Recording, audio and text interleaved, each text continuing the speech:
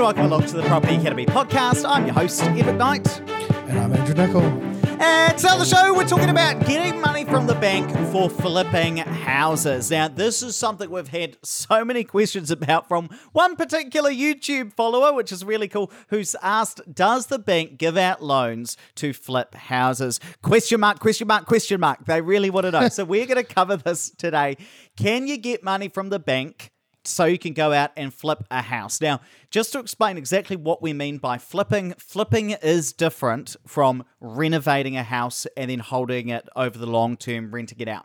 By flipping, we mean purchasing a property, doing it up, and then selling it back within the next 6 to 12 months kind of time frame. So purchasing a property, doing it up, and then reselling it very, very quickly. Now, what is interesting is that flipping is on the decline at the moment. So about 2.1% of houses sold over the last 12 months were flips. That's down from about 6%, just over 6%, up only around 5 years ago. So while flipping does appear to be on the decline, there are still a core of active property investors out there who make their living flipping houses. So we want to cover that today. Now, Andrew, we had a bit of an argument, a bit of contention about this, about whether a bank would do this or not. So let me ask you this. Does the bank give out money or allow borrowers to borrow money in order to flip houses? So the short answer is yes. The long answer is it can be quite complicated. And this was where Ed's bone of contention came, and he challenged me, and I had to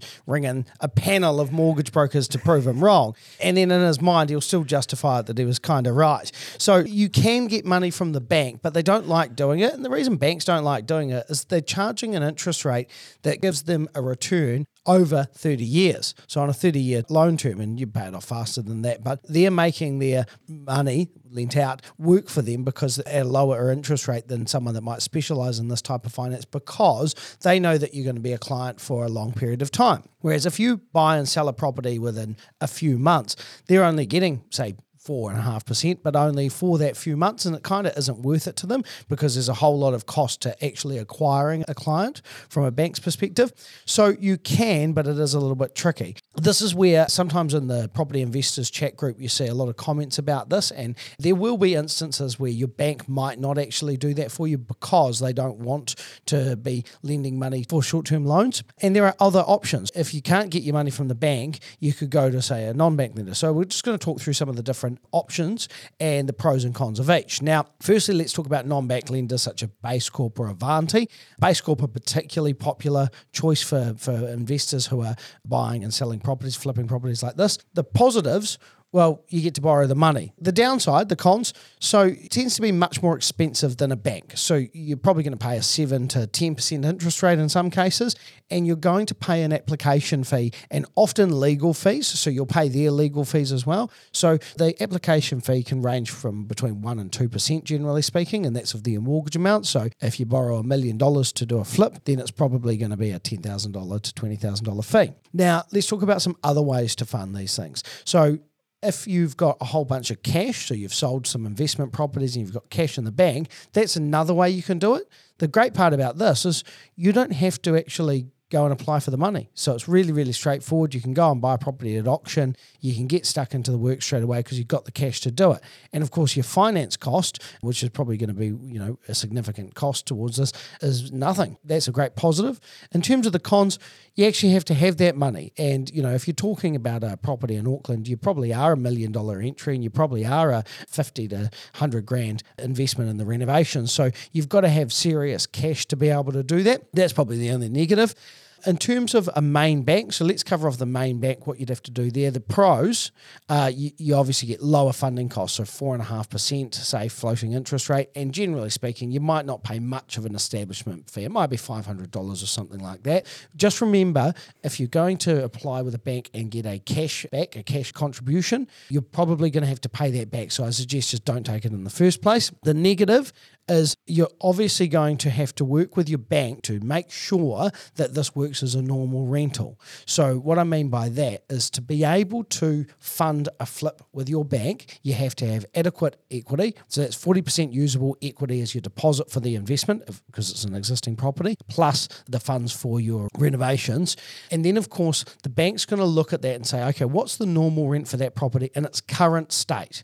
And if that's $600 a week, for example, they're going to see whether or not you can service it. Whereas some of these other funders, your exit strategy can be to sell the property. And if they feel like the market's buoyant enough that that shouldn't be a problem, or that you'd be able to refinance it because you've doubled your rent from $600 to $1,200 a week by doing the renovations, then they'll give you the money and they'll probably do a much better LVR. The other way that you can flip houses, and this is something that I did a lot of when I was flipping, is actually do the renovations before you settle the property. So what we would sometimes do is get a deferred settlement, and we would say, okay, well, it's empty at the moment, so we want a settlement of 3 months. We've got the money for the renovations. We're going to get stuck in and do the renovations before we settle it, and then we can settle it complete with a bank, or we can sell it straight away, and you can sell it contemporaneously, so the new purchaser buys a completed product on the day that I settle the property that I bought, which I've now done the renovations to. So that's kind of a bonus one. The pro to that is you never even have to have the money other than the renovations. You don't have to have anything. You have to pay, you suppose you have to pay a deposit to hold the property. The negative is it can be a little bit risky because, of course, you're going into the property and you're putting your money into it. If you got to a situation where you couldn't settle the property, you couldn't sell it, then you might have that money down the drain. Similarly, if for some reason the vendor, the seller of the property, couldn't discharge that property because they hadn't structured that correctly, that could be quite complicated. You'd have to sue them afterwards, but that could get quite messy. Great. So now let's transition across and also talk about, let's say that you did decide to go down that non-bank lender route because perhaps your main bank decided they didn't want to fund it, how you might use a mixture of funding streams in order to make your house work or make this flip work. So the example I've got in front of me is a $1 million property, so probably in Auckland, and let's say you're planning for a 6-month renovation. So you need $1 million to purchase the property, and what you might do is get $600K financed through a non-bank lender, so for example like your Base Corp, and then what you might do is get $400K financed through a main bank, but secured against properties you already own. So one example of that might be you've got your own home, you've got a whole heap of usable equity in there, might knock up a revolving credit of, say, $400K so that you've got that money there, you can take it out. Now, let's go through and talk about the different fees you'd pay because you've got $1 million property that you want to buy, $600K comes from the non-bank lender, $400K comes from the main bank. So your non-bank lender, let's go through the fees that Andrew said. Cool, 1% of the total amount borrowed, so that's going to cost you $6K. On top of that, let's say it is a 7% interest rate for 6 months, so that's the equivalent of 3.5% of your $600K. So that's $21K, so we're up to about $27,000 worth of fees from your non-bank lender. And then, of course, you've got your other $400K from your main bank.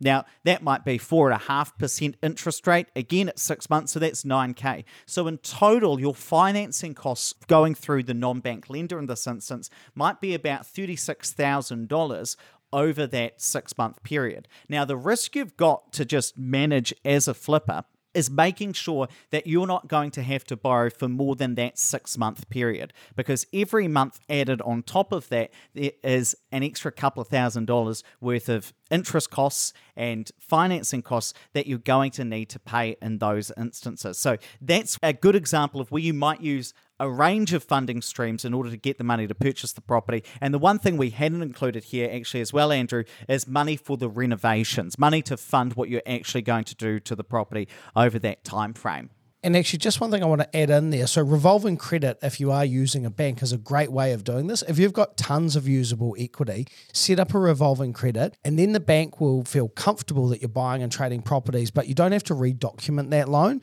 So the great thing is when the sale proceeds come in, you can pay back that revolving credit, and then you can go and draw that money out again at will. So that's actually a much better way of getting this sort of thing set up. If you don't have that kind of usable equity, if you're kind of stretching yourself and you do need to use that property property as a security of the bank, you're probably only going to be able to do a couple of these before the bank's going to get a bit frustrated. And in fact, even using a broker, because these can be complex deals, you have to use a broker. Now, brokers get paid from the bank, but they also are subject to clawback. So if you repay a loan within usually 24 months, give or take, the broker's commission gets repaid. So in the event that you are doing a flip, chances are your broker will charge you a fee. So you do need to factor that in as well. So normally that would be a few $1,000s or something like that, or maybe, 0.5% or maybe a little bit more depending on the complexity of it. I remember when I was a broker, I wouldn't do it unless I was charging a 1% fee, just because the amount of time that goes into this type of deal can usually absorb much more than just doing a regular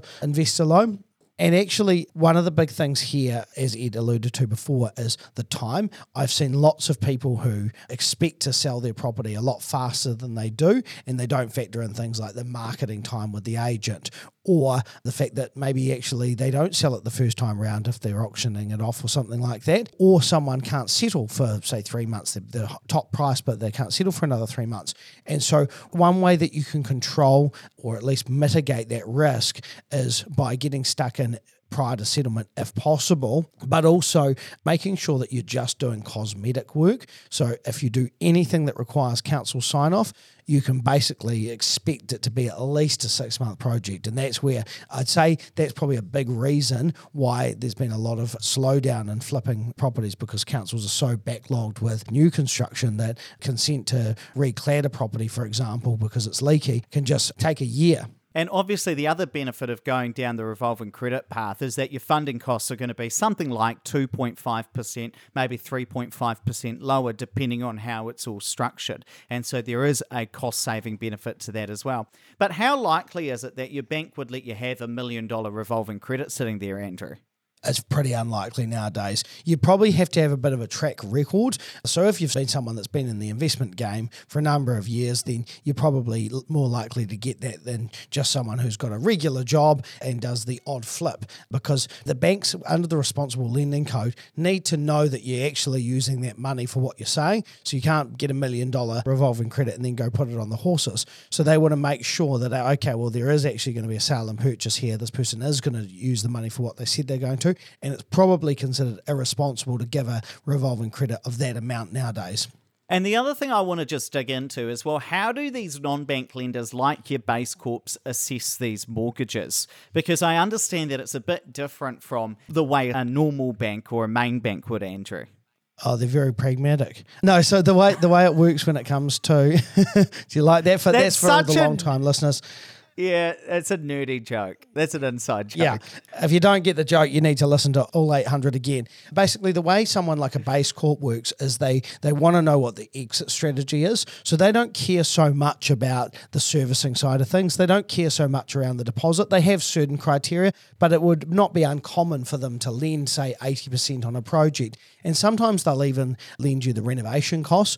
I know some investors in Christchurch who have bought in the earthquake damaged properties, the as-is properties, have lent, 100 and something percent, because they've got a project valuation saying, okay, well, this is going to be worth, let's say, $800,000 when it's finished. The purchase price is $500,000 and the renovations are going to be $50,000. So someone like Base Corp might look at that and say, this person has a proven track record, we'll give them 100%. But that's only going to be the few people rather than the masses. So they're not really so concerned about your ability to service this long term. They want to know your exit strategy is, okay, you're going to be able to comfortably sell this at the end.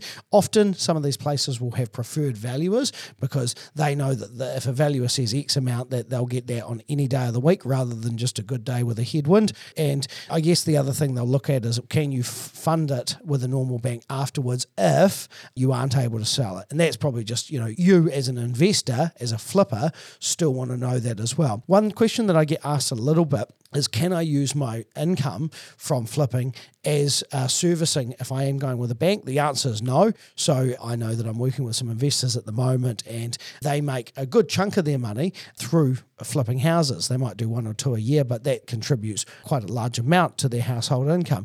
Now, that income is not income from a bank's perspective.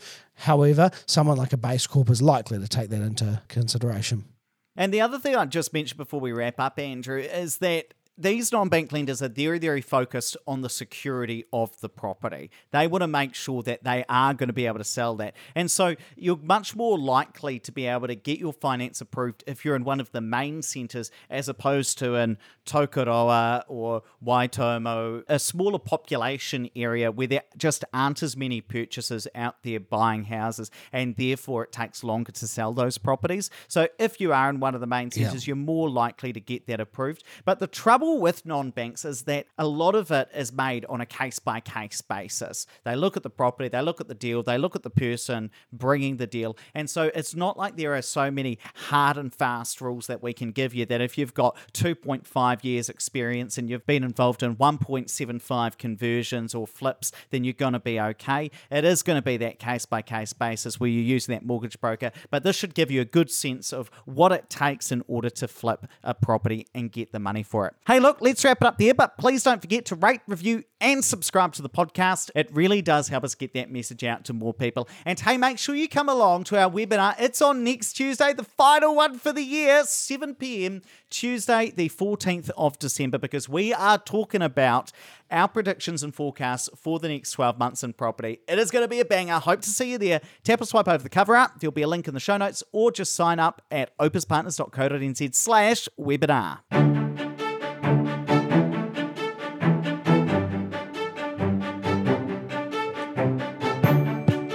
Thanks for listening to the Property Academy podcast. I'm your host, Ed McKnight. And I'm Andrew Nicol. And we're going to be back again tomorrow with even more daily strategies, tactics, and insights to help you get the most out of the New Zealand property market. Until next time.